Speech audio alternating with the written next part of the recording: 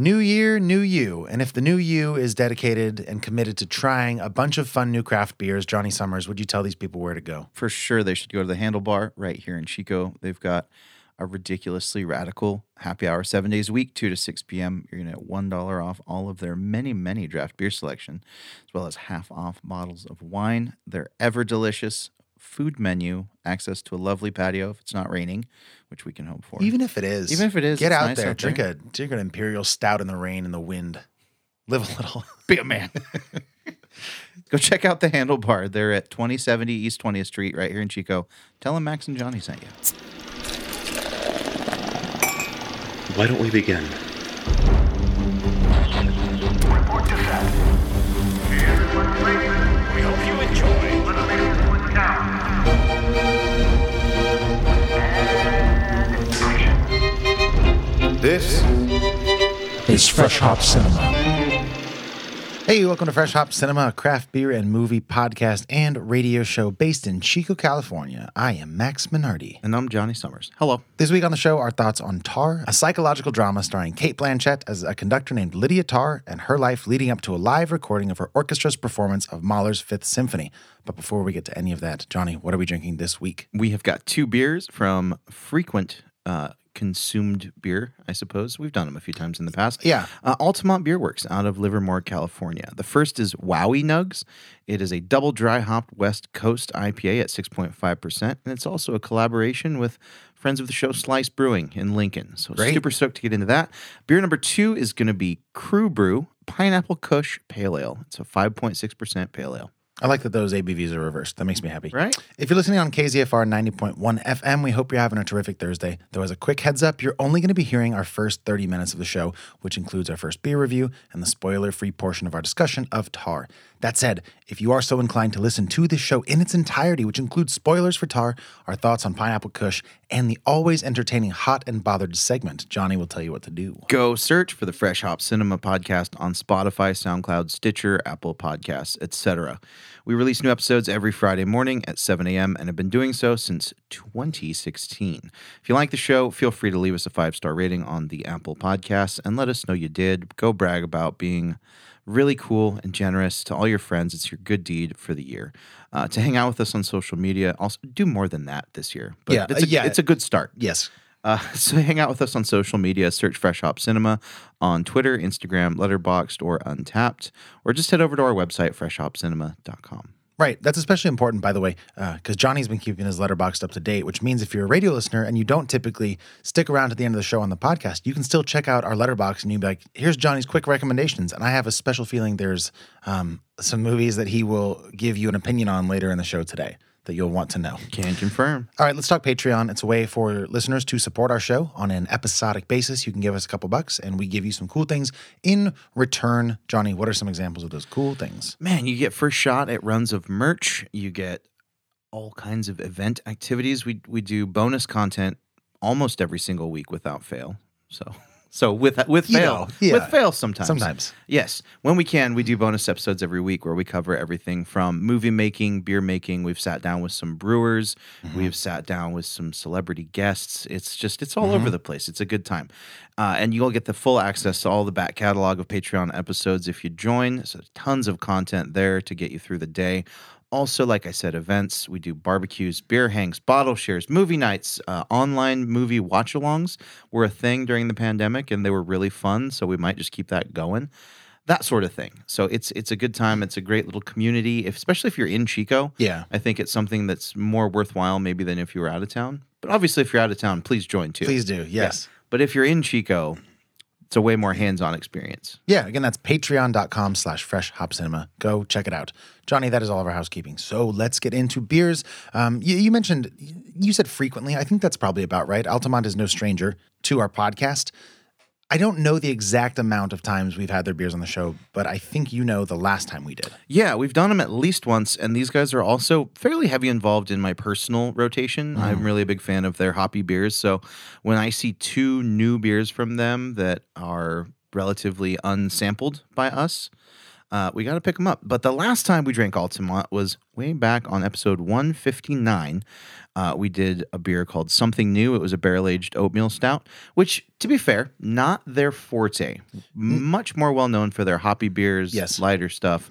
And we both thought that one was just okay. So it was a 9% stout, and we both thought it was a little bit thin somehow. Yeah. But was really booze forward if you were into the flavors of I can't remember what the bourbon they used, or the barrels, but I think we both thought, it was an okay beer, but there were pros and cons for sure. Yeah. So that one left us wanting, and quite frankly, it wasn't a fair shake at what they do best. But I think this week we have two really solid representations of their forte. Yeah, we're almost to the month, 3 years since we've talked about their stuff. And Altamont is Maui Wowie. That is sort of their flagship IPA. Is that right? Maui Wowie, Captain Kush. They do a bunch of great beers. And you're on record, at least talking to me, Maui Wowie is like top tier. And that's like a 6-ish%. Yeah. West Coast IPA Just like with a tropical West. Yeah. Yep. Okay, great. Love it. And this is kind of a variation on that we're about to drink. It's Right. called Wowie Nugs. Again, it's a Altamont Beer Works collab with Slice Brewing out of Lincoln. It is a double dry hopped West Coast IPA that is shockingly clear. It is 6.5% ABV. And from their website, we read, Maui is a god and the legends run deep. A beer so delicious it can only become more powerful by inhaling the dank green nugget. Together, they slow the sun and bring the fire with a super powerful, easy drinking West Coast IPA. With a secret of fire, double dry hop profile of Mosaic, Lupomax, Simcoe Cryo, and Citra. You're welcome. Oh, do you think that's why it ends with that? Obviously. I don't know about obviously. In case anybody somehow doesn't know that reference, Johnny is referencing Moana. Yeah. Maui, to be fair, technically, despite what Moana has taught us, was not so much a god. Like, it wasn't historically worshipped by Polynesian people. It's more of like a folk hero sort of thing. But I also like that they threw in, unless you just said that, the fire thing. Yeah, bring the fire. I'm not sure how much this is historically accurate so much as Disney accurate, but who cares? It's such a good movie. Right? Yeah. Okay. When you can reference Moana, Just do it. do it. Yeah. Dude, I started playing a Moana song, not that it matters, but I started playing How Far I'll Go. Oh, I love that song. On when I play it live. Yeah. Anyways, it's great. So I'm excited for this. Double dry hop West Coast IPA, 6.5%. I'm looking for so much brightness and flavor and crispiness even. And I assume it's a strike right up your bowling alley. You assume correctly. Thank you. Tell me more. Yeah, it's got such a powerful hop presence. A lot of times, double dry hopping adds, like, for me, double dry hop beers. I don't know technically what it does. I'll tell you. Yeah, we've talked about this, but sometimes it ends up being too sweet, and Sure. you lose a lot of that hop punch. For me, this just like they steeped hops. It feels like they almost just made a tea out of it, and man, you get so much punch, and it's smooth yet like crisply biting. There's bitterness, but it's not just bitterness. Yeah, it's a complex bitterness. It works to bring out the tropical notes too. Some of that sweetness from the dry hopping is getting there, but it's not covering up the hop profile. I want to know more about what Mosaic Lupomax is. Yeah. I don't know what that is. So maybe we can look that up. But I have had a first sip now too. I think this is super good, man. Truthfully, I was expecting something a little higher ABV because I'm just now connecting connecting the dots in my brain that doesn't say double IPA. It says double dry hopped West Coast IPA, but I was reading double IPA. So reevaluating that in my brain. It's super light. It's really tasty. It's really bright like I was hoping for. And yeah, I also really enjoy the balance of sweetness and tropical notes to the hop bite. So Lupomax is a new form of concentrated hop pellet. Okay, sure. Yeah, so it's just it's not a whole cone hop. Anything on differences in flavor because of that or utilization or anything like that? So this is from YakimaValleyHops.com, in case you're wondering. Or reliable. Lupomax is a new concentrated pellet that is consistent, efficient, and optimized for hop flavor. Lupomax has less vegetative matter compared to regular hop pellets, so you get hop flavors that are bigger, bolder, and brighter. Less vegetative matter means less beer loss, less solid waste, and more beer to enjoy. All right, that all checks out. Yeah, and they do a few different varieties. I mean, I'm seeing Amarillo, Azaka, Cascade, Cashmere, a bunch of them. All the ones that you'd think of. Yeah, sure. So yeah, Just a new hop pellet. And then cryo is hops that have been frozen. Maybe. No, it is. That sounds right. That was like pioneered by Lagunitas when they did the Born Yesterday. Really? They took fresh hops and cryo froze them. How and sure are you of this? 100%. I sold this beer. All right. And they actually would like flash freeze, like cryo freeze fresh hops, and then use them to make a fresh hop beer in the exact opposite season when hops are available. Smart. So it's like the anti-harvest beer. Yeah. Kind of. That's a way more metal way to say that. Yeah. The anti-harvest beer. Right? They should have called it that. For sure. They didn't call me though. That's okay. Listen, this is really good. This is tremendous. I'm enjoying it quite a bit. I'm going to get into a couple nitpicks here, but first I want to see if you have any more praise for this. Man, that is sweeter than a lot of West Coast IPAs that I would enjoy, but it's balanced out by that just kind of palate coating, delightful bitterness. It's not over the top. It's not leaving funky aftertastes. It just blends so well with that sweetness. The balance on this thing is incredible. So I do have a funky aftertaste. A Yeah. little bit. Well- yeah. It's the fighting of the sweetness trying to come through a little too much. Or you know what? It might. No, it's the sweetness. It's the sweetness right at the end, which maybe if I weren't set up with such a clear flavor image from the beginning of a balance between sweetness and bitterness, I wouldn't be caught off guard by it. But it does kind of sneak up on me. That's fair. So I almost and maybe we'll chalk it up to that mosaic variant. It might just need more of that intrinsic bitterness for my my palate. Yeah, that's fair. That's kind of my one thing that I'm latching onto right now. See, I like that because I that's such my wheelhouse. I'm always like, that's such a redeeming quality in a beer for my palate that The sweetness coming through at the end? no, the bitterness. Yeah. Like you said, you want that bitterness. No, that's what I'm saying. I want more. Usually I would, but I find the balance in this one so enjoyable, and just the tropical notes coming through in such a bright, refreshing way, and that balance of sweetness to bitterness. No, for me, this is a home run. This was canned on December 30th, which is on the time of this recording about 12 days ago. Mm-hmm. Very fresh. Very fresh. Tastes like it. Yeah. It's great. I think it's the best possible version of this beer, and for me, it's above average. It's not great. It's very good. Okay. I am almost ready to rate it. Yeah. If you have anything else you want to talk about, that would be great because I'm going to pour a tiny bit more. I mean, I think the most obvious thing is how freaking amazing that can is. Oh, yeah. Let's talk about the can art. What's is- amazing about it to you? It's this color pattern, like color palette, I should say, not Okay. pattern, that is very muted and subtle. It's got this metallic, foresty, I think those are hibiscus flowers and some really nice tropical plants all in the background, and some hops. There's hops in there too.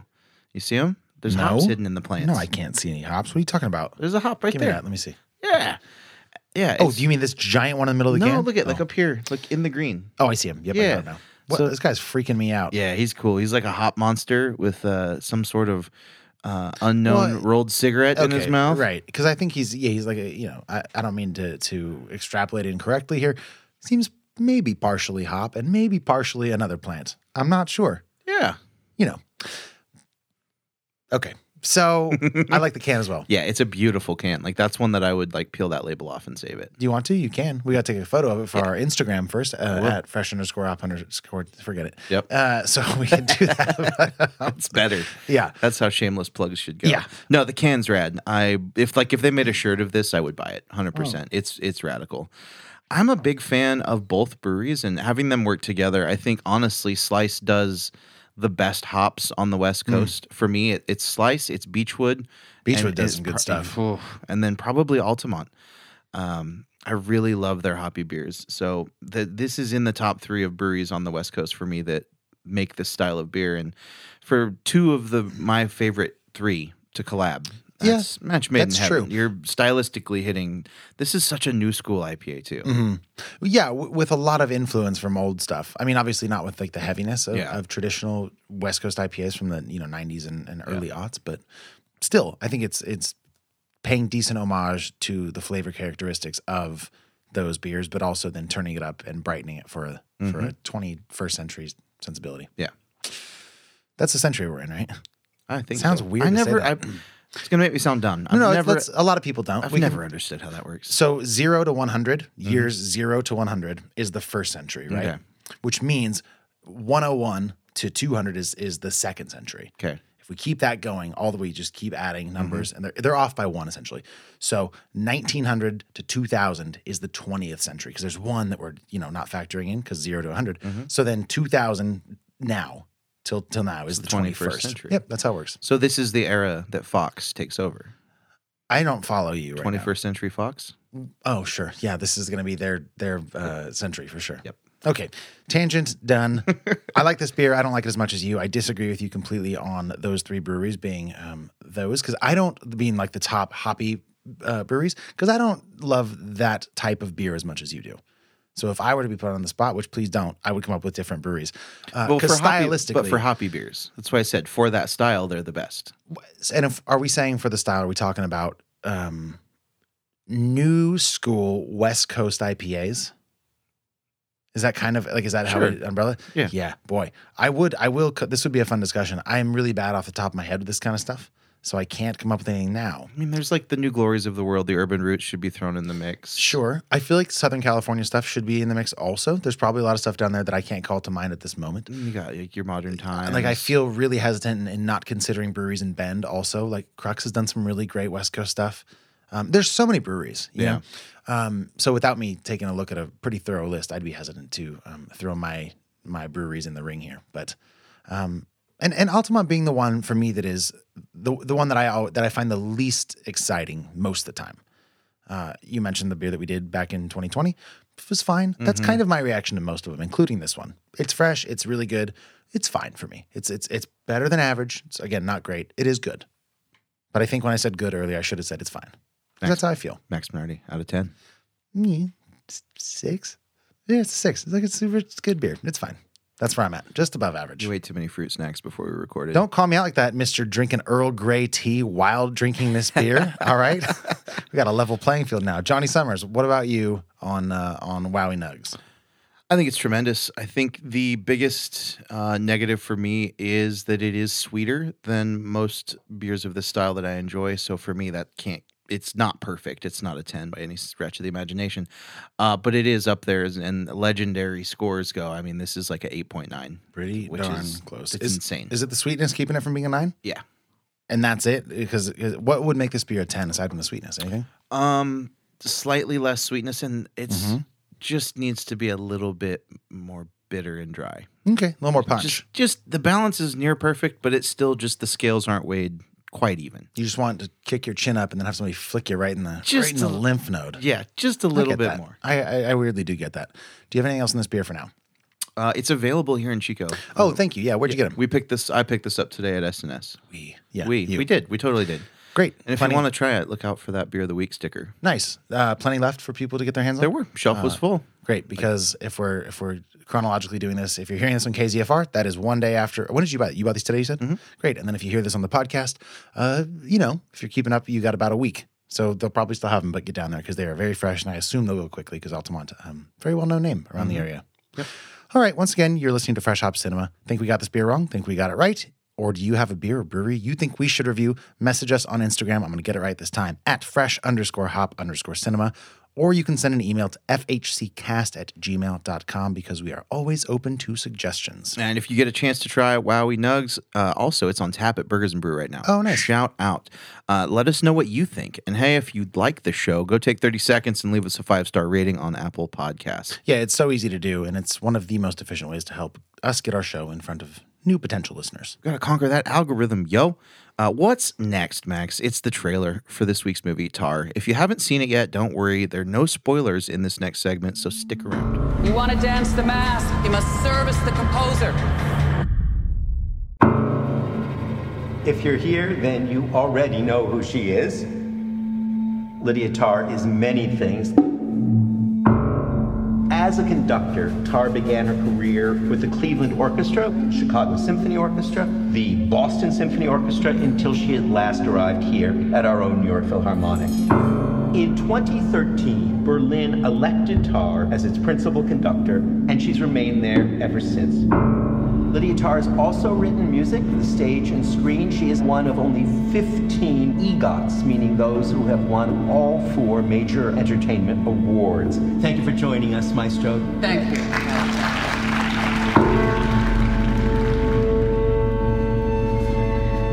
How's the writing going? Not so well. I keep hearing something. Schopenhauer measured a man's intelligence against his sensitivity to noise. Do you ever find yourself overwhelmed by emotion? Yes. Yes, that does happen.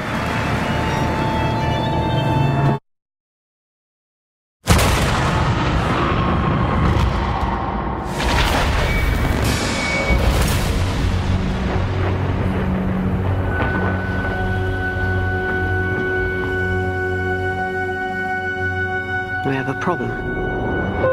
I received another weird email. There's no reason to get caught up in any intrigue. I'm worried.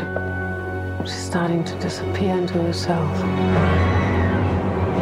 You want to dance the mask? You must service the composer. You gotta supplement yourself. Your ego and, yes, your identity.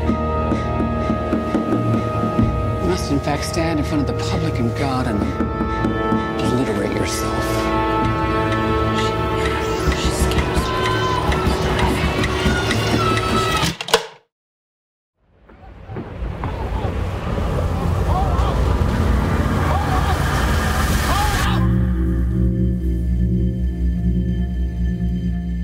If you're just joining us, you're listening to Fresh Hop Cinema, a show about the worlds of craft beer and film. If you're listening on the radio waves of KZFR 90.1 FM, you're only going to be hearing the first half of our show on the radio today. But if you'd like to hear the whole thing, you can go subscribe to Fresh Hop Cinema on Apple Podcasts or wherever you get your podcasts. It'll be available to stream tomorrow morning at 7 a.m. So at the end of this, if you just can't get enough of us, go listen. So, Tar premiered at the Venice Film Festival back in September of 22, and it's a movie that's been on my radar for most of that year. It's a film starring Cate Blanchett, if you don't know, as Lydia Tarr, who, amongst other things, is the first female composer-conductor of the Berlin Philharmonic, and is on the precipice of a production and live capture of Mahler's Fifth Symphony. The film itself is something of a psychological drama that chronicles the headspace of Lydia Tarr and those around her, including her wife, Sharon, played by Nina Haas, her assistant, Francesca, played by Noémie Merlan, who we have seen in Portrait of a Lady on Fire back in the day, and others. The film has been widely praised as one of the best films of the year, with a lot of that conversation revolving around the performance of Cate Blanchett. Johnny, what'd you think of Tar? I didn't really know what to expect. I didn't have any hype or anything built up in my mind about this. I knew it was in some circles of people. It was up there, but didn't really have much expectations other than Cate Blanchett is just everything. Next level. She's fantastic. Yeah. So I will watch any movie that she's in. I thought that this movie, it struck me as a little full of itself, and sometimes it came off pretentious.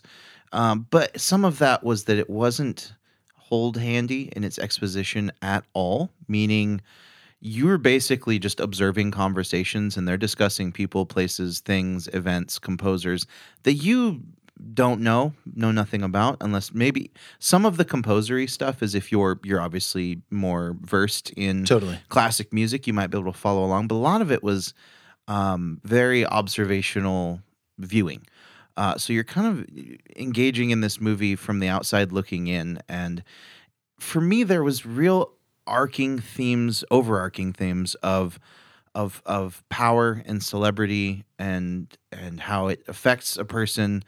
And there was some fascinating kind of intellectual debates. There was one scene we'll get into in the Danger Zone where she kind of duels a younger person, a student, at a piano, which I thought was some compelling film. I thought she was a very intriguing character. Obviously, it was very well acted. I think the character of Lydia Tarr was a fascinating person to look at. I don't know how based in like reality this is. If this is pure fiction, it's totally fiction. Well, then it was a fascinating character. As far as the character goes, it's not based on like an actual composer's life. No. So I thought she was amazing in it. For me, the movie felt a bit stuffy at times, and I don't know. I liked it. I didn't love it. It didn't blow my socks off. I thought it was incredibly beautiful to look at, and I think it maybe has some of the best sound design that I've heard this year.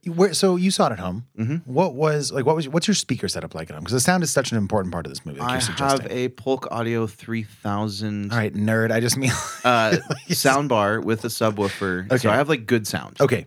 I read somebody's review of this, praising the sound design, saying because this character is also sort of plagued by a hyperactive sense of sound. Like anything that happens kind of in her surroundings, she's acutely aware of it. Almost drives her, I would argue, a little bit crazy. And the person was talking about having seen this in the theater and how even the sonic location, like physically in the theater, you'd hear something from over here, and they really utilized not true surround sound, but a really, really great sound mix. Yeah. And I knowing that now, I need to go watch it, and I'm glad to hear you say that, because I watched it from a sound bar at the front of the TV at like a comfortable level that most people, if you took somebody who wants to watch a movie in the background and somebody who really wants to hear every detail, it was somewhere in the middle. Okay. Which I don't think is appropriate for this. Yeah, you need volume up. Or even headphones, honestly. Headphones might have been awesome. Like good headphones? Yeah. So there was a lot of that. Like I said, very, very observational, a bit stuffy, a bit full of itself, well acted. Yeah, I was kind of middle of the road. I don't think it was outstanding. I don't know if it's worthy of a Best Actress nomination or win. I mean, and I for sure know that it's not my favorite movie of the year. Sure. There's a distinction that needs to be. Give me your out of 10 first. For me, Tar out of 10 feels like a 6.3. All right.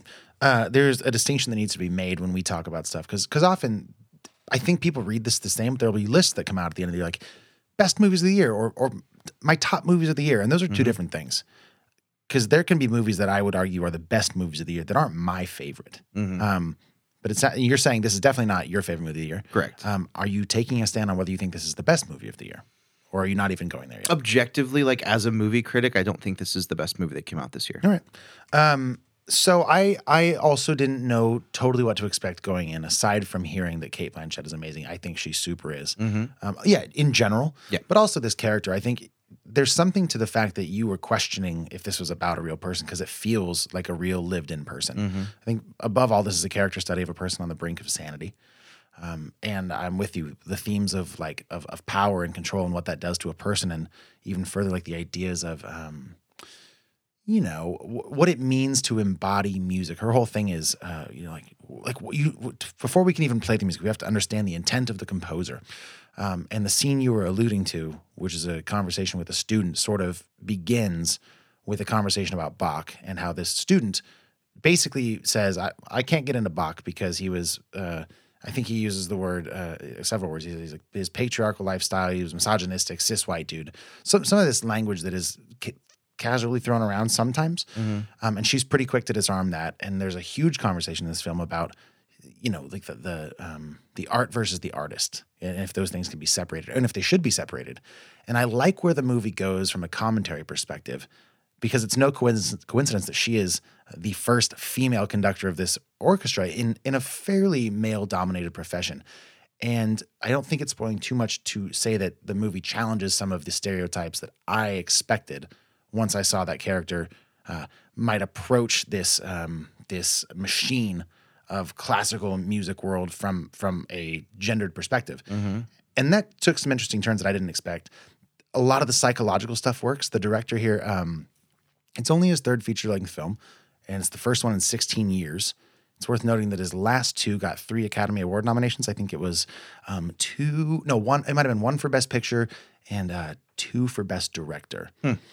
That's not surprising to me. The cinematographer, who his name is in your notes, I don't have him in front of me. Yeah, Florian Hofmeister. Great name. I believe has worked on, does it say Antlers next to that? So that was a movie last year. Great or 2 years ago. Horror movie. And there's some great spooky camera work in this film. There's so many great long shots. The textures created in this movie, the mood, I think are fantastic. Tonally, it's perfect from start to finish. It's about 2 hours and 44 minutes, I think. I think Cate Blanchett is incredible. I think most of the people that are acting in this do a really good job. It's a pretty slow movie, but I think from a craft perspective, it's very, very good. Didn't love it personally, but I think it's incredible. For me, it's an 8 out of 10. That's where I'm at on Tar. All right. I'm super excited to get into some of this, especially stuff you were saying about the themes and the ideas of this movie being pretentious. I think I will make a case that the movie is aware of that and is almost doing it satirically. And we can get into that in a little bit here. But for now, do you have any more thoughts on Tar without spoiling? I think we're there. Okay, then let's save some more stuff for the Danger Zone. And for now, I shall say the following. Once again, you've been listening to Fresh Hop Cinema, again, possibly on KZFR 90.1 FM. Tar is available for purchase or rent on Amazon or Vudu or any other online services, really. If you've seen it and you have thoughts of your own, you can reach us on Instagram at fresh_hop_cinema. Or you can send an email to fhccast@gmail.com. As a reminder, if you want to hear the rest of today's conversation, which includes spoilers for Tar, a review of a second beer, and Hot and Bothered, head over to your favorite podcast app and subscribe to Fresh Hop Cinema. That's right. The rest of the episode will be available tomorrow morning at 7 a.m. on all major podcast platforms. To our radio listeners, thank you for tuning in. We'll catch you next and every Thursday at 5:30 p.m. on KZFR 90.1 FM. People-powered radio. And until then, watch some films and drink something that makes your senses sizzle. And to those of you currently listening in podcast form, we'll be right back with the Danger Zone. Danger Zone.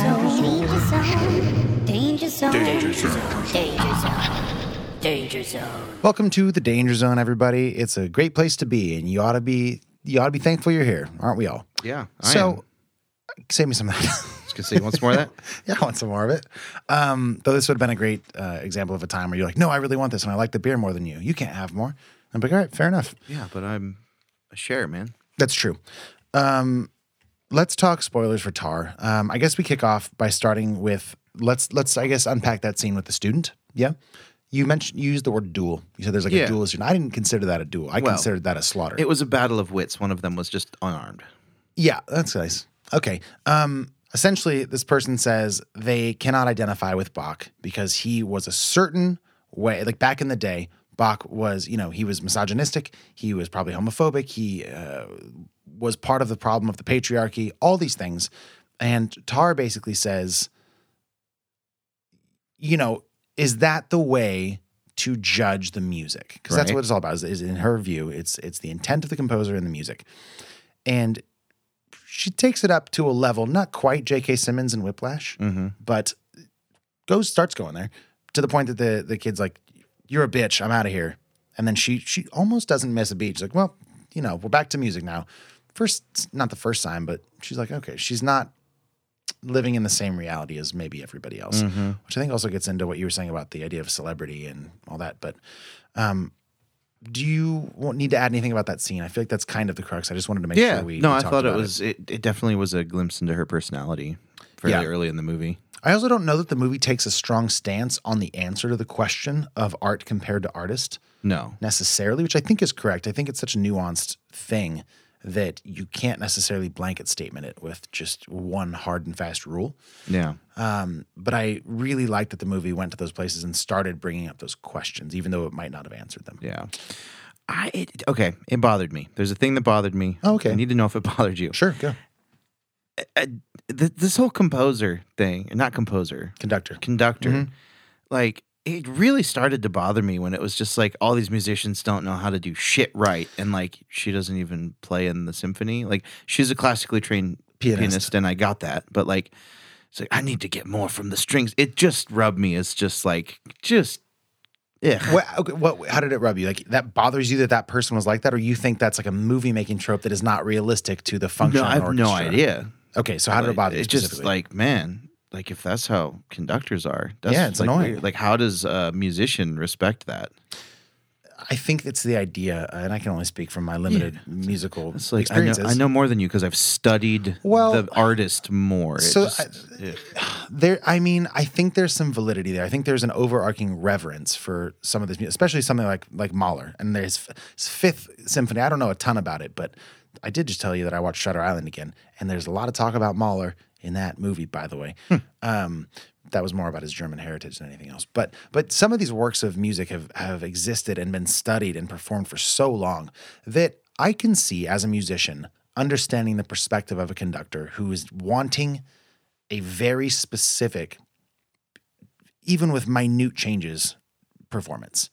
So I get that. And I think if you trust your composer, now, Lydia Tarr, not somebody who I would want to listen to necessarily, knowing what I know about her having watched the movie, but this movie starts with an interview basically at the New Yorker, whatever it's called, where we get sort of a crash course in how awesome she is, essentially. She's achieved a ton of stuff. In addition to all of her conducting and composing. She's an EGOT winner, which is like the 4 like Emmy, Grammy, Oscar, and Tony winner. There's only a few of those like in the world. She's a big deal. And if that's kind of what everybody knows about her as like an oboist in the back, if she's like, no, I need more, I'm like, yes, yeah, all right. This like I'm part of a bigger thing. So I get it. Yeah. But I also get that it's annoying, especially knowing this character. It's like you're not great. Yeah. How do you feel about this character? Because maybe I'm wrong there. No, I thought it was kind of a character that was representing equity in being a piece of shit if you get too powerful. So it's power corrupting and using your power for not necessarily the best intentions, kind of behind the scenes. Okay. In her personal life, and there's a lot of allegations that come at her, and a court case about grooming a young girl. Yeah. And there's some things that come out, and then her actions in front of us, as far as like just obviously playing favorites with a new cellist and doing things in front of her wife, by the way, who is also her wife is first violinist and concert master, which is basically the liaison between conductor and orchestra. And there's these really intentional shots of Cate Blanchett's character making eyes at this new cellist named Olga, who is played by Sophie Kauer. First film performance appearance. And then we get this sort of perpendicular shot of her wife's eyes, just like not quite indicting, but like suspicious. And just then like as we get those shots, like a little bit more furrowing of the brow. So I thought there was an equity displayed, because there's you've seen that a million times on screen with men in power, right? Abusing their power. So it was fascinating to see someone like Cate Blanchett acting out a character that is abusing their power and just kind of not being a good person. And it's tough because I want to root for her all the time. I love her as an actress, but like, you don't want to root for this character. No. You're hitting on what I was kind of getting at earlier, which is that when the movie starts, even I think that she's being asked this on that panel, well, not a panel, but the interview. The interviewer is basically like, hey, it's got to be tough being a woman in this field with all these men and like this history of this being a fairly misogynistic profession. And she's pretty quick to be like, listen, like she doesn't say this exactly. She's like men have it hard too. And there's also terrible women here. Like she's almost on the wrong side, it feels like. And so I was like, all right, well, maybe she'll come around. And increasingly, no, it's like what you're saying. It's like she's doing the things that have so often come to the forefront in certainly modern history, the past 2 or 3 years with the Me Too movement, that sort of stuff. She's doing that stuff. Yeah. I also think your observation about her equity and shittiness as it pertains to her power is almost like she's getting worse with the more power she loses. Because she's not really coming up in this movie. Like she's getting worse. It's like a mild ascent and then a rapid descent. But the farther and faster she's going down, the more she's trying to cling to what's above. Yeah. And it's just backfiring. And I think it's so nuts. She has this foundation. I wasn't clear on Mark Strong's character at first, but he's basically the head of this foundation that reaches out to promising youths and gives them a way to kind of climb the classical orchestra corporate political ladder, essentially. And that's where these allegations are coming from. Like there's this whole through line of this girl, Krista, who's committed suicide because basically the implication is that Tar probably had an affair with her, then tanked her career and just blacklisted her. She kills herself, and then she keeps doing the same stuff. While this is happening, she's interested in this new cellist, and her wife is there, and like her life is falling apart, but she's so wrapped up in her ego and this idea that she's this incredible thing, even as so clearly it's falling apart around her. She either doesn't want to or cannot see it. And that is such just a fucking crazy place to be psychologically. Yeah, just watching someone's downward spiral. It's nuts. And all of the stuff that starts happening around her, like there's a scene where she hears screams in a forest. There's like tapping in the walls. There's screams when she's asleep. A lot of this could be chalked up to guilt and post-traumatic stress or whatever it might be in dealing with any of this stuff. But her conscious self is like, nope, I'm awesome. I'm fucking the leader of the Berlin Philharmonic. And there's just no self-awareness in that respect. No, the ego. Which is great, which I think ties back into what you were saying about this movie being full of itself or pretentious. It is stuffy, I'll give you that. But I think the pretension and mostly that, but the being full of itself is, I think, more commentary on this type of like the culture. Totally. Yeah. Rather than trying to bore us to death with like, oh, aren't you like, because I don't know most of these classical music references. Yeah. Though I hear this movie is very well researched. Most of it checks out. Mahler Mahler, Beethoven. Mahler's a baller. I'm on those. Bro. I'm with you there. But a lot of the stuff they reference, I don't know. But I think for the most part, this movie is not on the side of these people, so to speak. Yeah. Which I love. I love that. It was definitely a movie about an ego-driven, Yeah. like maniac, Psycho. spiral, Sociopath, maybe. Yeah. I'm not a doctor, but Right. Yeah. I love it. I think Kate Blanchett rocked it. I totally You didn't believe. say you loved it in your review, though. No, I loved, you're right. I loved how they put this movie together. I didn't love the movie itself, but the way they portrayed that character and this society, loved it. Well, what about it didn't you like then? I'm confused. Well, I'm a little confused, to be honest. I know. It's like the sum of the parts of what you're saying would lead me to believe that you actually did love this movie. I think this is a movie that people will. Are you finding that you like it anymore with more conversation? No. Okay. Well, I am. I think it's a movie that invites conversation and dissection a little bit. And for me, that's a great quality in a movie. I love to be able to dissect stuff. Yeah.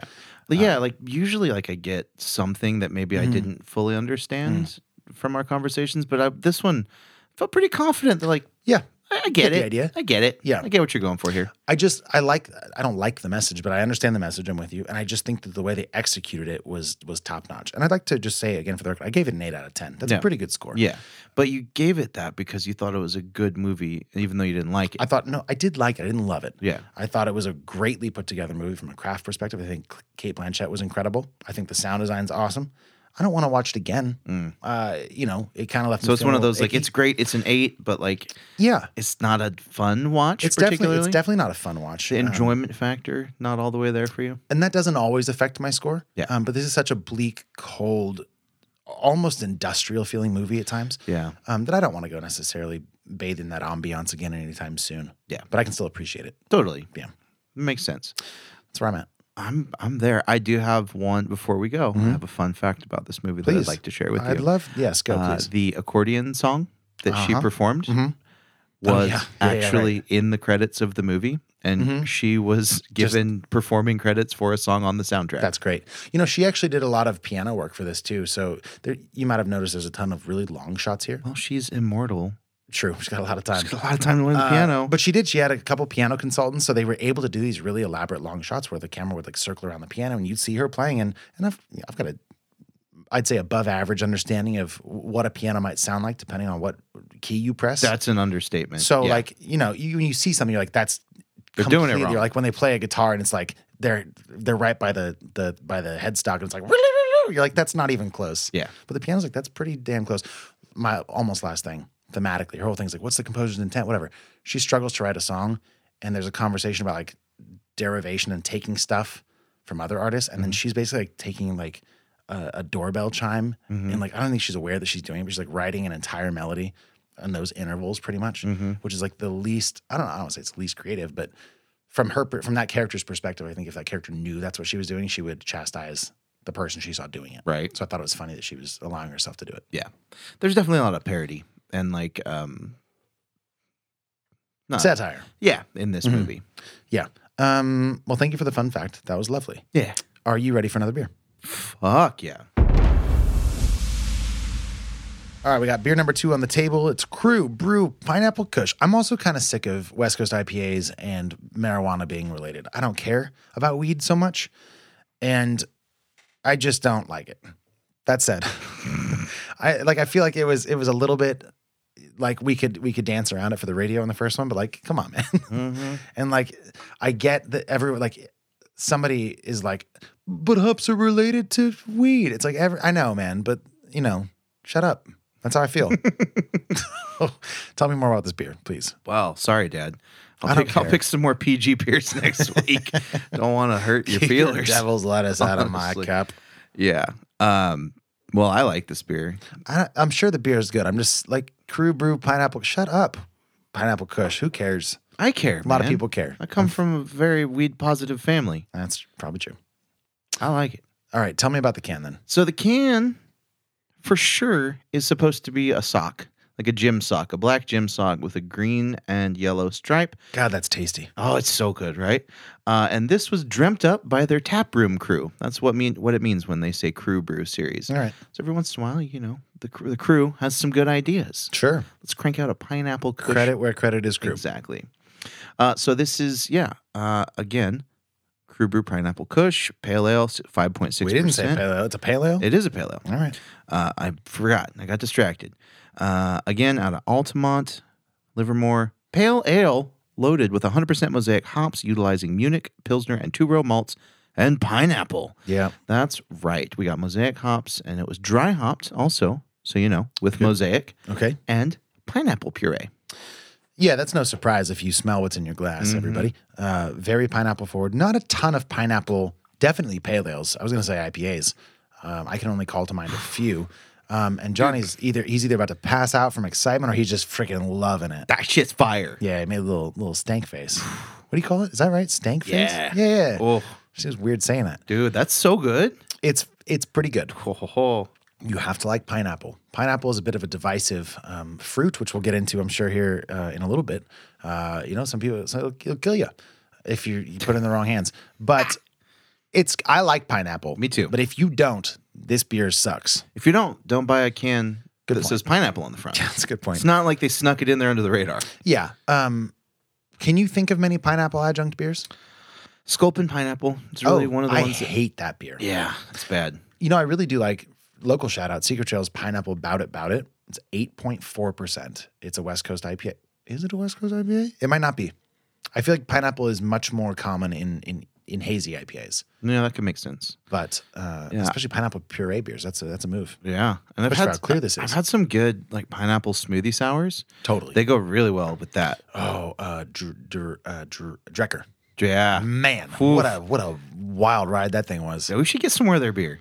North Dakota, man. They're around. Okay. It's been long enough. That beer blew my mind. Yeah. That was like a year. That was like 14 months ago we did that beer. I remember what I was doing. You know what that tells me? Recording a podcast. It's time to get some more. Let's get some more. I'm down.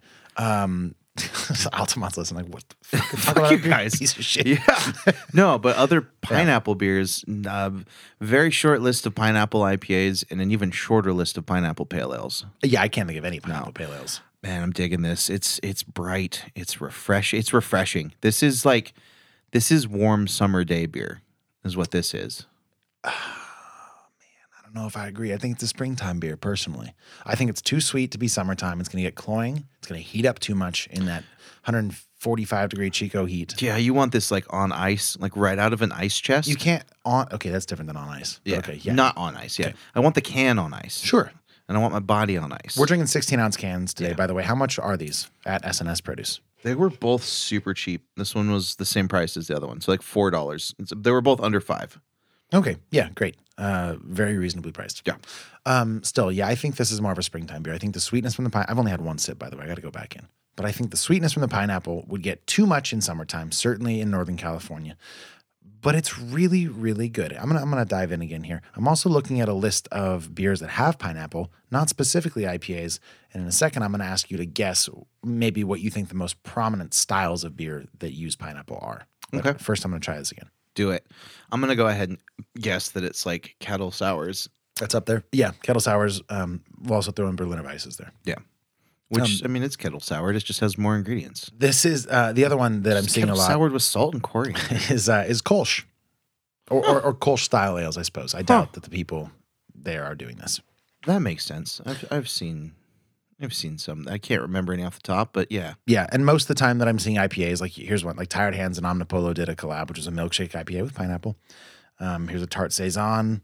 Yeah, a bunch of sours. Upside down sour. It's going to be like smoothie sours, Mai Tai sours, like pineapple. Far and away, yeah. I know Burning Barrel did a pineapple upside down. Burning Barrel being in Folsom, is that right? No, it's in for Rancho Cordova. Yeah, it is. No, I'm gonna look. Yeah, I think I'm right. Keep saying something. Yeah, I don't think you are. Okay, well, you gotta kind of counter with something. Yeah, well, I think you're wrong, Max. Rancho Cordova, Burning Barrel Brewing Co. Nice, boom, good work. Yeah, we got that Oreo beer that we had. Yeah, that was tasty. That was so good. That'd be a fun field trip. There's some. It's right there. It's Spaghetti Factory. Is that what you're gonna say? What? No, then that's just so out of there's an context. area in that there's like one street, and they're calling it like the Barrel District. Okay. It's Burning Barrel. It's Movement. There's like 4 or 5 breweries just within like a mile. Okay, is it like a self-aware kind of way? Or are they doing it in like a pretentious way? Because it sounds pretentious, but maybe it's a tar situation where they're doing it ironically. It's kind of like they're calling what's that street? Bourbon Street. Myers. Oh, They're calling it the Beverage District. they are? Yeah. That's so. I guess it's fine. I mean, there's beverages there, I guess. Yeah. There's actually quite a few. That actually makes a lot of sense. And now there's the distillery there, and then you got the Commons. And then you got Secret Secret Trail. Trail. And maybe something else. soon. Maybe. We'll see. Who knows? I doubt it, but I really hope. Fat chance. And I don't doubt it. I Right? just hope. All right, so back to this beer from Altamont, my friend. They're gone at this point. But yeah. Altamont, Altamont's if you're gone. still listening, this beer's So really now good. let's talk about how we really feel. I do like it, man. I took a second drink, completely forgot the experience because we started talking about other stuff. So I'm going to go in for a third drink. All right. Really get to know how I'm feeling. I'm going to talk some more, and hopefully just talk soon as you finish that sip so you can remember what you're tasting. It's good. It's bright, very, very pineapple-y. On my first drink, or rather before my first drink, I noticed it mostly on the nose, less so on the mouth. On my third drink, very present on the mouth and the nose. It's a bit sparkly for me. It's a bit champagne-y. Not, I'm being pretty exaggerating here, but there is a lot of carbonation. I don't like how that combines with the sweetness from the pineapple, but it's okay. But it feels more like a mimosa than a beer. And I don't want that right now. I like it. Yeah, it makes sense. I like it. It's a good fruit-forward pale ale. It's not big enough. It needs to be bigger for me. Pale ale. Pale ales aren't big. Well, I also think there's a reason we don't see a lot of pineapple pale ales. There's a reason we don't do a lot of pale ales on this show. We do some pale ales on this show. Not a lot. But some. We've done like 5 in the last year. Well, it's January 11th. In the last year? 13 months. I'm sure. Well, we should know this and we don't. Bet you $20 we've done less than 5 pale ales. Less than 5. So Yep. 4 or No, less. 5 or less. 5 or less. Yes. Adjunct pale ale's fine. Any sort of Any pale ale? sort of pale ale. I'll take that bet. $20. How about we make it about the listeners, not about us? Nope. All right. Well, I tried. None of the listeners are here. Can you write down that bet because we're going to forget? But I'll bet you. I bet we've done at least 6. We've done at least 6 pale ales in the year of 2022 of our Lord. You're betting against the man that picks out all the beer reviews. I'm betting against the odds, man. That's how fair. you win. That's how you beat the house. That's fair. You just bet everything All on right. a low bet, a low probability bet. I think that's how you win. I've seen Casino. Yeah, we should definitely go gamble. Would you like to play poker sometime? Yeah. Let's do it. I have these clear glasses. It would be awesome. Great. Let's do it. This beer's fine. Again, Dude, it's fine. really? It's good, but it's not great. All right. I don't know. I'm over it. Why?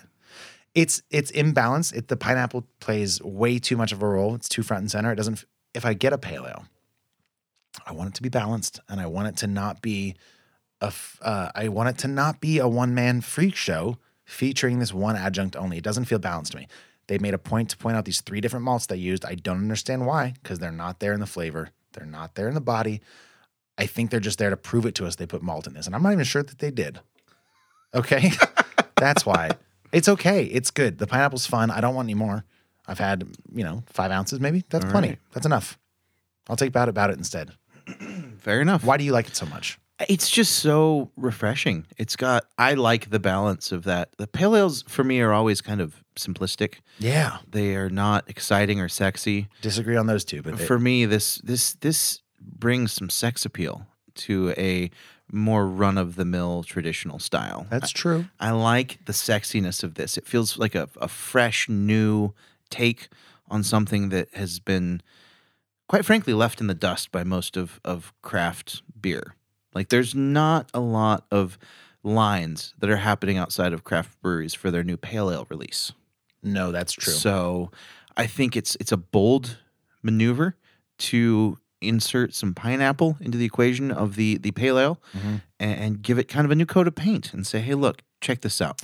It really drinks it's like right in between lager and pale ale for me.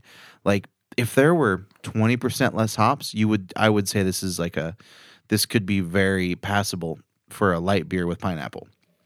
It's very unaggressive, very pineapple Which part's forward. unaggressive? The hoppy. It doesn't strike me as a terribly bitter beer. No, it's not. That's true.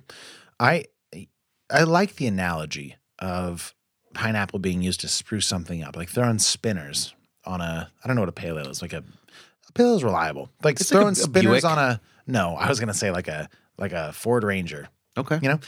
You've obviously never owned a Ford Ranger. I own a Ford Ranger. They're not reliable. They're so reliable. Really? My family's owned one since I was like 8. My sister, they're Everyone else in the world I've known that had one, they just break. those are all idiots who Apparently. like do crazy stuff to their trucks. That's fair. But we can use a different one. How about what'd you say? You didn't say Camry. A Buick? What'd you say? Instead of Buick. Fine. Are Buicks reliable? They used to be. Fine. Let's say old school Buick. You throw some spinners on that.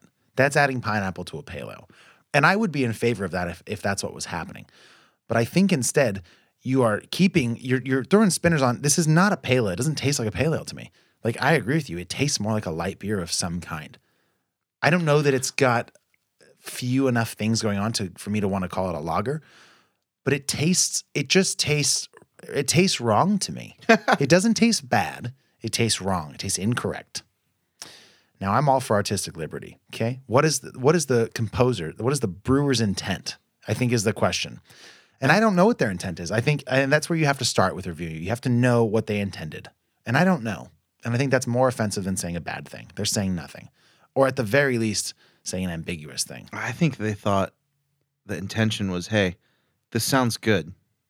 Let's try it and see if it's good. And it's fine. And I like it. Like, if I'm on this crew, I'm endorsing this beer. I'm saying, yep, let's produce if it. you Let's don't, you're going to get fired. No, not at all. You know me. I fucking tell you if something sucks. Every day. I don't care. Yeah. Man, I would have endorsed this beer. This is great. All right. I really like it. Well, if your boss asked you to give them an out of 10 in your endorsement, what would you give it? This is like a solid 7.3. Okay, that's not that high. No, it's not changing the world, but like pale ales aren't fucking exciting. I'm trying to undercut your rating for somebody's like, oh, you don't even like it. You don't even like it that much. No, I'm stamping it as approved. Okay, yeah. That's a way above average rating for me. It's an above average. For me. No, it's not. It's an above average, not way above average. It is. An average beer for me is like a 5. An average out of 10 is 5. Yeah. 7.3 is not way above 5. You know, my rating is a 5. It's average. I think it's got a lot of stuff wrong with it. My rating is 25% higher. Not quite, but almost, yeah. Basically. 23%. Yeah. It's fine. It's like, it's so underwhelming and fine. After I got over the funness of the pineapple, like, it's whatever. It's fine to me. I like it. I like it enough. For the price point too, like, man, this is one I'd have in the house and enjoy frequently. Yep. Yeah. I would buy this again. All right. Well, if you are interested in buying it again, it's at S&S Produce, like Johnny said, less than $5. And if you agree with me, reach out. If you agree with Johnny, shut up and keep to yourselves. No, you should email the show and comment on our most recent Instagram post, fresh_hop_cinema, and be sure to tag Max Minardi when you do. All right. Upcoming is a trailer for a new-ish movie on Netflix, Glass Onion, a Knives Out mystery. We have thoughts right after this. Hello! Oh my God! Crew, we've arrived. Disruptors have assembled. Welcome, gang. We got a great weekend. Who's that? Benoit Blanc, the detective? Mr. Blanc, I cannot overstate my gratitude to be here. When's the murder mystery start? I've invited you all to my island. Hi! Because tonight, a murder will be committed. My murder. Once you're dead, will we still be able to talk to you? Yeah, I'm not playing dead the whole weekend, dude. This is truly delightful. Across the island, I've hidden clues. You will have to closely observe each other. If anyone can name the killer, that person wins our game. Any questions? Halle Berry, that has a kick. Oh my God, what happened? Holy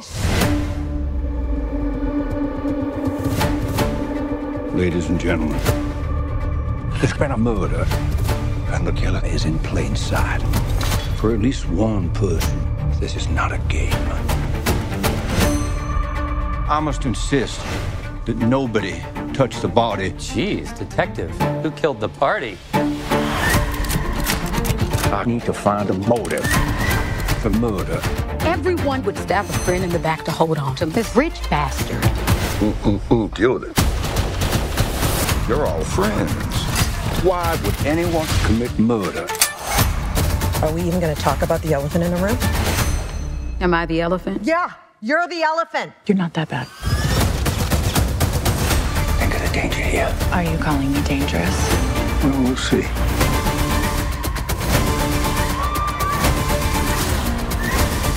Let it all out. Hell yeah! This is reckless. The killer wouldn't hesitate to kill again if it covers their tracks.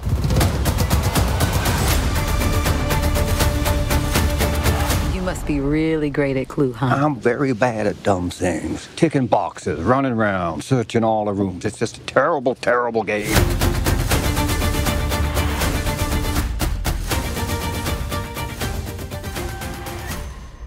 World-famous detective Benoit Blanc heads to Greece to peel back the layers of a mystery surrounding a tech billionaire and his eclectic crew of friends. That's, of course, a synopsis for Glass Onion, a Knives Out mystery. If you don't know, that is a, not plot-wise, but universe-speaking sequel to Rian Johnson's previous film, Knives Out, which came out a couple years ago.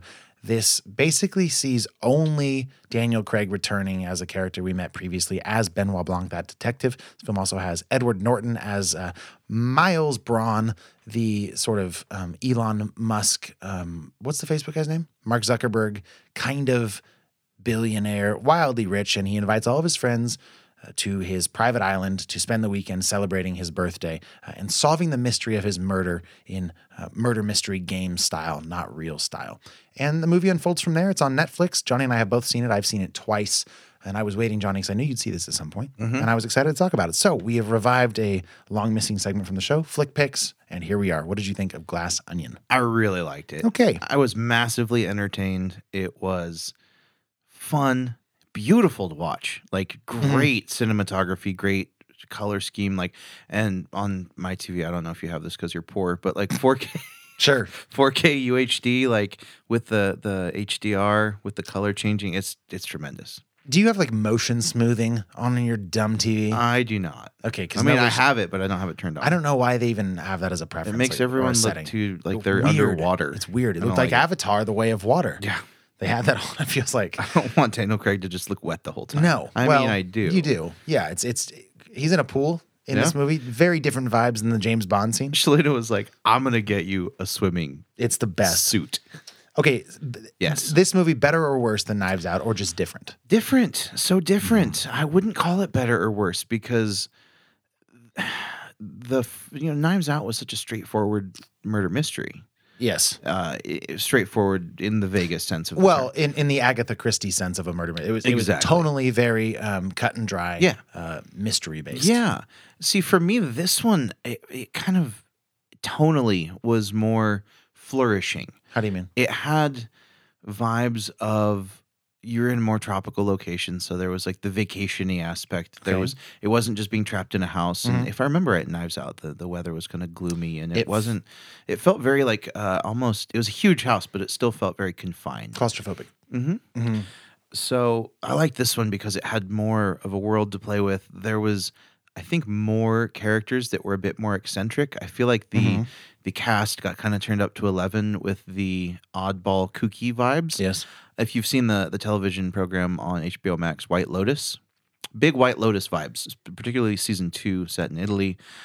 So I saw some parallels there, right down to Jessica Henwick's portrayal of Peg, who was Birdie, Kate Hudson's character's assistant. Right. Very reminiscent of Jennifer Coolidge's assistant in White Lotus. Okay.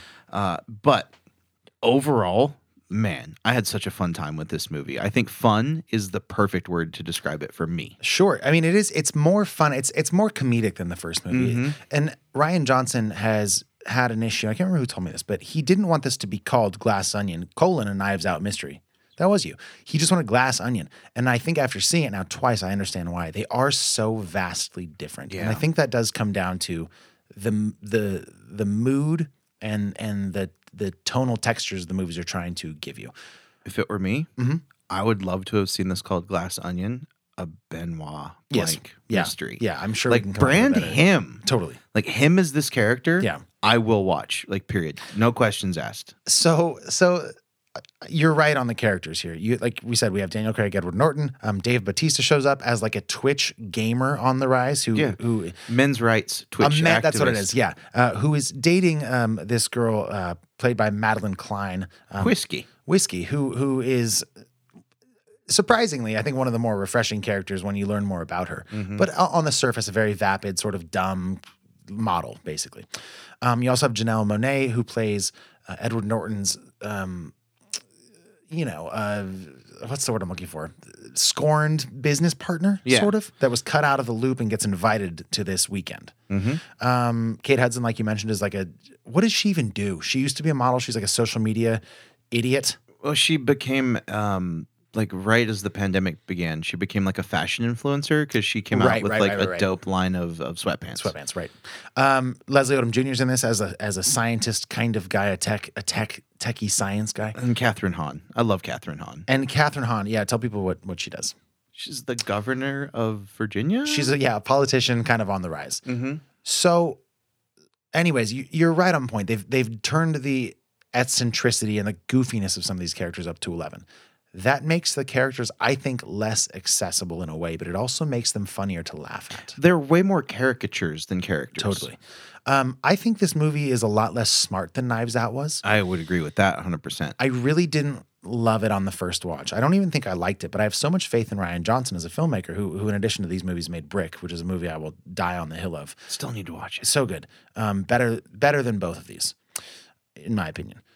Joseph Gordon-Levitt, by the way, already a great reason to watch.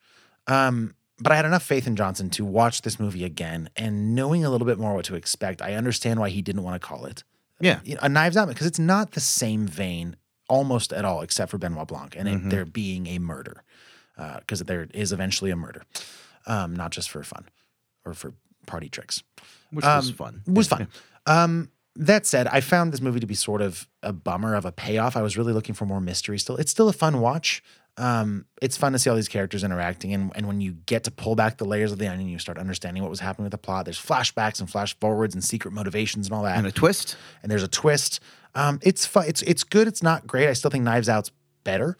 So different, but I think a better acted, better shot, better written movie. Yeah. So I would, if I had to pick, which I don't, but if I did, for sure, I would say the same thing for me, but for like Netflix audience mass, like this movie is probably easier to consume for more people than Knives Out. Yes. I also do think the reveal of sort of why everything's gone down the way we learned something about a character, and it's just the greatest, so simple, it's annoyingly funny when we learn why, it's just great. And Benoit Blanc's reaction to this is, I think Daniel Craig's great. I would also watch his movies. Yeah. Benoit Blanc's movies. Just let's do this.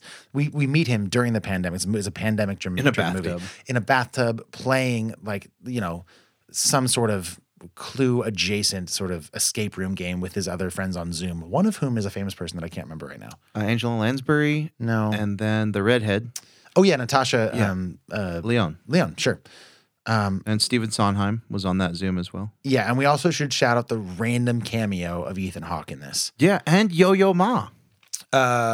Did you catch that? No, no. Yo-Yo Ma is the guy when they're opening the box. He's at Birdie's party, and he tells them what a fugue is. A fugue. Fugue. Yeah, it's a musical tone. It's not nice tie-in guitar, actually. It's not just what happens in Breaking Bad. I haven't seen all that show, nor do I understand what you're talking about. It's a fugue state. It's all right. People that know. You don't. It's all fine. Right. Anyways, I think let's give it an out of 10 just to be proper. Dude, for me, honestly, it was I would say it's like a 7-9. Yeah, for me, it's a 7. Yeah. Watch it. It's on Netflix. It was so worth a watch. It's better than a movie you're going to talk about in Hot and Bothered, which is to say, are you ready for Hot and Bothered? Oh, yeah. Hot and Bothered. Welcome to Hot and Bothered, everybody. It's where we talk about what's got us super jazzed or kind of PO'd for the week. Too easy of a segue not to have you go first with a bit of a bummer movie, right? Yeah, man. I saw maybe the worst movie that came out in the year 2021. Okay. It was a movie called Last Looks, and this popped up on Hulu. The cast looked intriguing. Mel Gibson, Charlie Hunnam. Intriguing is not the right word. It can't be. It looked like it had the recipe. It had ingredients to maybe make a good meal. Okay. You've got just enough for it to be like...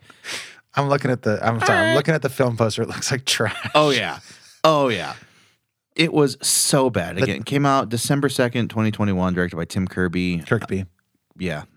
The tagline of the movie is, "This city is a bad place to be a good guy." That's awesome. I actually do kind of get the appeal, because I would see this and be like, this is going to be a terrible like a good terrible movie. You know, it almost reminded me, the poster, if you're looking at it, reminded me of the hotel. Bad Times at the El Royale. Yes. I could see that. I got that kind of vibe, but then I watched the trailer and I'm like, this doesn't look that bad. Yeah, the synopsis is a disgraced ex-cop. Who's that? Charlie Hunnam. Okay. Seeks solace by moving to the woods, but his quiet life comes to an end. He dies? No, his quiet life comes to an end. When a private eye... Who's that? His ex-wife. The private eye is his ex-wife? Or ex-girlfriend. Okay. Recruits him to investigate the murder of an eccentric TV star's wife. Whose wife is that? That's Mel Gibson. Okay, how does Mel Gibson fit into all this? He's a famous actor. Okay. And he does 2 accents in this movie, neither of which are his native accent. Awesome. Yeah. He plays a British actor in this movie. And in the movie, the TV show that he stars in, he's got a very Southern Colonel Sanders foghorn leghorn type accent happening. Great. Okay.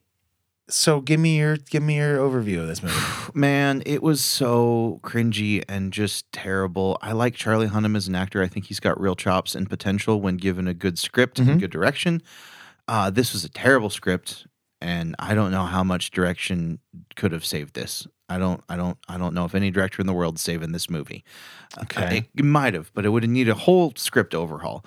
I mean, he's supposed to be this disgraced detective that comes back, and he's supposed to be like a great investigator, you know, kind of a Benoit Blanc, Sherlock Holmes. Like, he's built up in this way where you're like, he's a genius. His whole interrogation technique is just yelling at people he wants information from. Right. Just asking them questions point blank. Okay. It's so bad, and the plot just progresses like just a car crash, and the car's just rolling and rolling and rolling. It's funny you point out Bad Times at the El Royale being related, because a lot of people on Letterboxd are calling this a neo-noir comedy, which, albeit, you know, Bad Times was not a comedy, but it was a very self-aware neo-noir film. Yeah.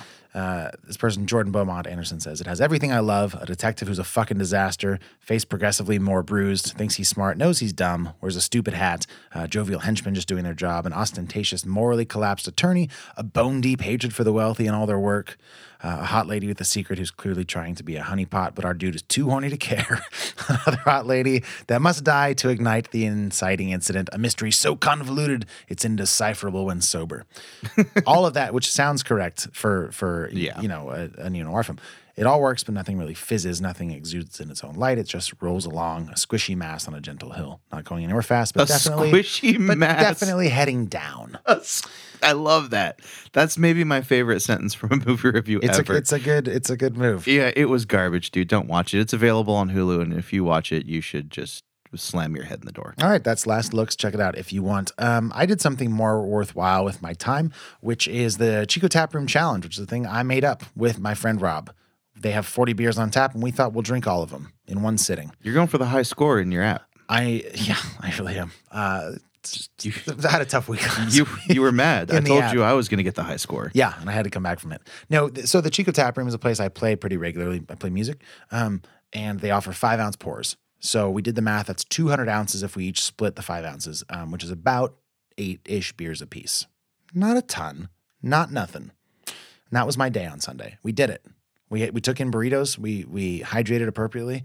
Did a whole Instagram story update, and we laid them all out. It was a very long chain of glasses. We could see the pint glasses where we hydrated with water along the way. And I just want to say we did it. That's impressive. Okay. Something a little bit more meaningful. I got a new book by Kevin Hart. It's an audio book. It's an Audible exclusive. It's called Monsters and How to Tame Them. I've started the book today. I'm about 25 minutes in. It's great so far. It's very Kevin Hart-y. If you like his personality, you like the book. It's all about identifying things that might be holding you back in life, things that are in your own brain that you've created, and how to analyze those, deconstruct them, and move forward as a better, more healthy person. I'm really loving it so far. Monsters and How to Tame Them. I like it. Nice. What else you got? So I watched one of the most soul-crushing, tear-inducing movies that I've ever seen. Yeah, we talked about it. Last Looks. No, Paddleton. Okay. Nice try. Yeah, Paddleton is a movie that came out in 2019. And let me set the stage for you and just give you a little bit of story why I would want to watch something like this. When I am sick or like depressed or just feeling shitty in general, I like to watch movies that are soul crushing to make my problems feel less Smart. inescapable. And I had a sinus migraine yesterday that was like crippling. Like I woke up at 5 a.m., rolled over, and my head was throbbing. So I just got up and went to work. Okay. Got off early, got a bunch of meds, got a cheeseburger, and was like, all right, cheeseburger and a bag of chips. I'm going to just lay on the couch, feel some things. And oh boy, you want to watch a movie that'll make you feel some things. So again, this came out in February 2019. It was directed by Alexandre. Sure.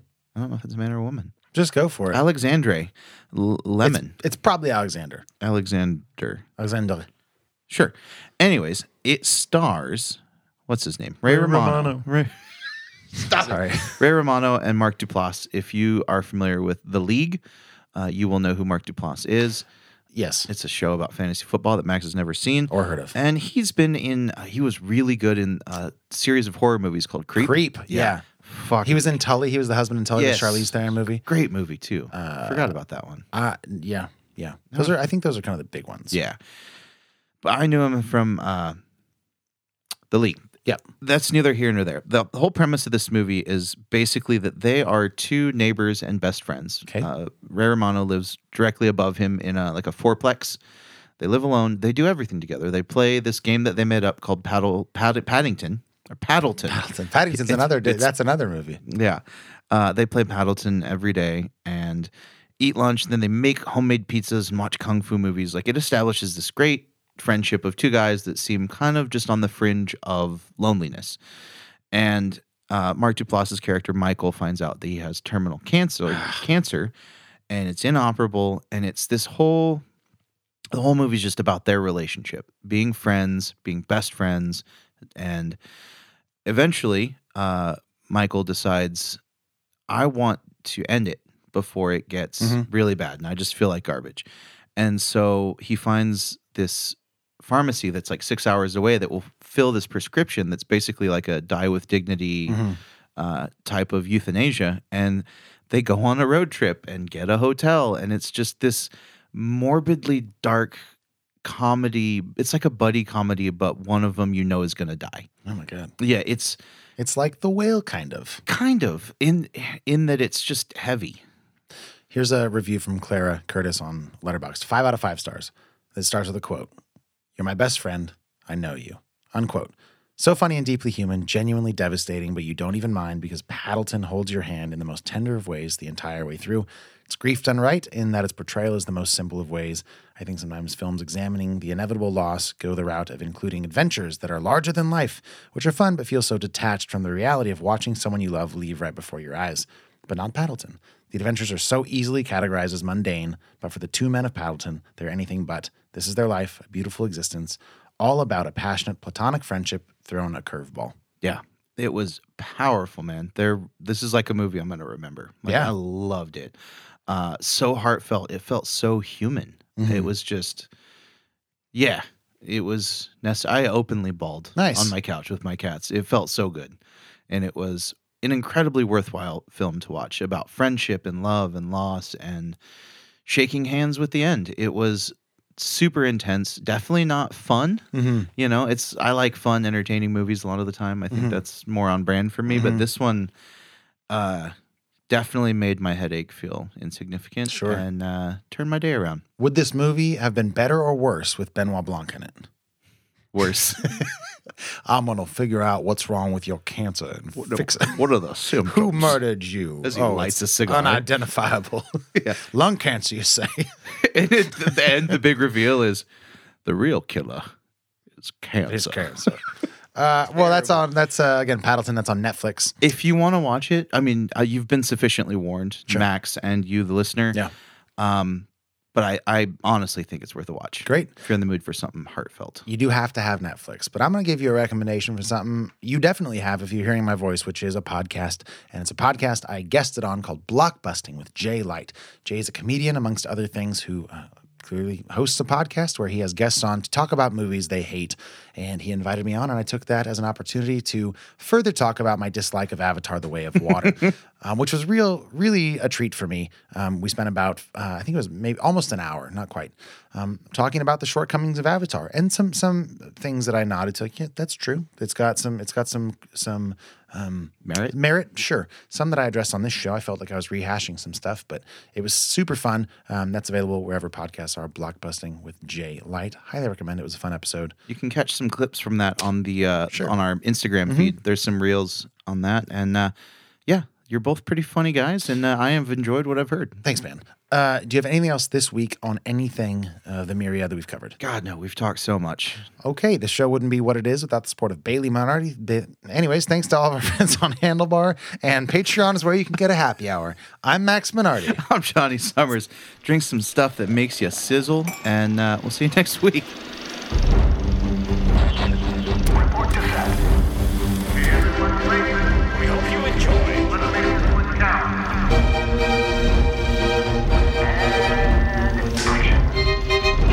This is Fresh Hop Cinema.